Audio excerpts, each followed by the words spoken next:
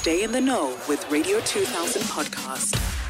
Hashtag Feel Good Moment. That is what we are doing. It is a feature where we shine a spotlight on NPOs, organizations, faith-based services that aim to empower the community. And today our focus is on Thy Rest, which is a free of charge, voluntary, faith-based residential program serving young women from all socio-economic backgrounds who have been victims and survivors of sexual abuse, rape, and human trafficking.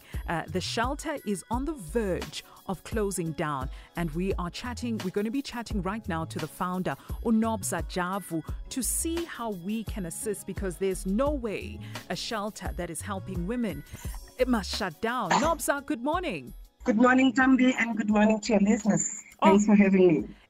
Thank you so much for giving us your time. It is heartbreaking to hear that Thy Rest is on the verge of closing down. But before we get into that, please tell us a bit more about this program as well as the center.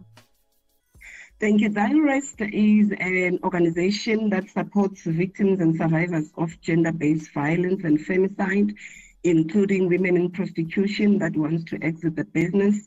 It is a 14-bed shelter in Seshego in Limpopo. We also do skills development, outreaches to schools and different facets of the community.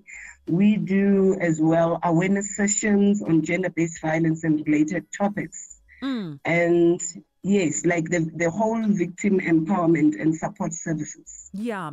And how many people are you currently helping at the moment? Okay, the shelter is a 14-bed shelter, but without patient services, we are reaching more than, since our inception, we have reached more than thousands and thousands of families and victims. Oh my goodness! So clearly, there's a even need. Today, as I'm talking to you, I'm at court supporting a family that their daughter was murdered by the husband. Sure, Nobza. Why is this so important to you? Why is it so important for you to be involved in fighting for women, especially those that are sexually abused, that are rape survivors, and have been involved in human trafficking? I am a rape survivor myself, and I know how it is not to be believed. And again, I know how it is to experience a secondary trauma at the hands of those that are supposed to support you. So that's what drives me to do this. Yeah. Any success stories that you can share with us from a time that you rescued a woman, or a woman walked into your shelter, got the healing that she needed, and then left? Can you share some of those stories, Nobza? Okay, one of the story that outshines all of them is that of Loveness. Loveness, she always shares stories. She came to us from the streets, being a sex worker. She was on drugs and being away from home for many years. Sure. Never stayed with the children. We took her in for 18 months. We also took her 2 children and enrolled them at school while we were busy assisting her. She stayed with us with the children for 18 months. Now it's been about more than 3 years that she's out of the shelter. She has never taken drugs. She's staying with the children and she's working. We also have a lot of ladies that we have assisted, and we also do skills development. We have trained about 22 women on sewing, and all of them have received their sewing machines. We've trained about 19 on makeup artistry. We gave them their starter packs to start their business. We also trained them on doing nails. We did about 18 ladies for nails. We also gave them the starter kit. Gardening projects. We have so many baking projects. We have so many projects that we have done since our shelter came to existence in 2015. So when they walk into the program or they walk into that shelter, not only do they find healing, but they also get empowered as well, so that they can be able to fend for themselves once they're outside of the shelter. Yes. But it breaks my heart to hear that the shelter is on the verge of closing down, Nobza. What do you need assistance with, Sissy? How can we help you? Okay, the main challenge is that the shelter is not currently funded by the DFD due to the policy of the department that is on a 3-year cycle. So we are waiting for the next call of funding.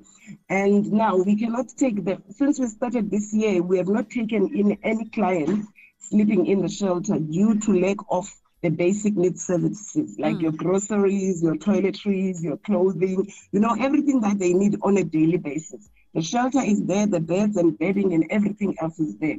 But our monthly running costs, like your electricity, your water, and all that, that's what we are not able at this stage to.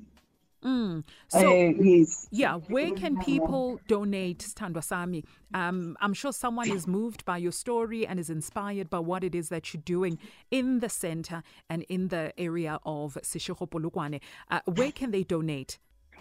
Our number, our cell number at DIREST is 073-174-9185. They can also check us. We are on social media platforms. We are DIREST or Ekuphumuleni Restoration Home. We have a website as well, direst.org.za, and we are running a campaign. We are looking for 10,000 partners that can donate each 100 rand. Small as 100 rand, that can save our shelter while we are waiting for a sustainable funding. Fantastic. So 10,000 partners donating as little as 100 rand. This can save DIREST.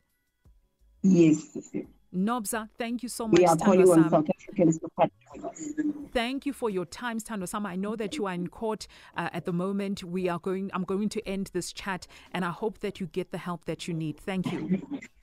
Bless you, Dolly. Thanks for having us. Thank you. There you go. We just had a conversation with Nobza Javu, who is the founder of DIREST, a center that is there to empower women, especially women that are victims of human trafficking, rape survivors, etc. And they currently are in need of your help because they are on the verge of shutting down. Such centers are desperately needed in a country like South Africa, where gender-based violence is an epidemic. It brings us to 11:27. Please help where you can.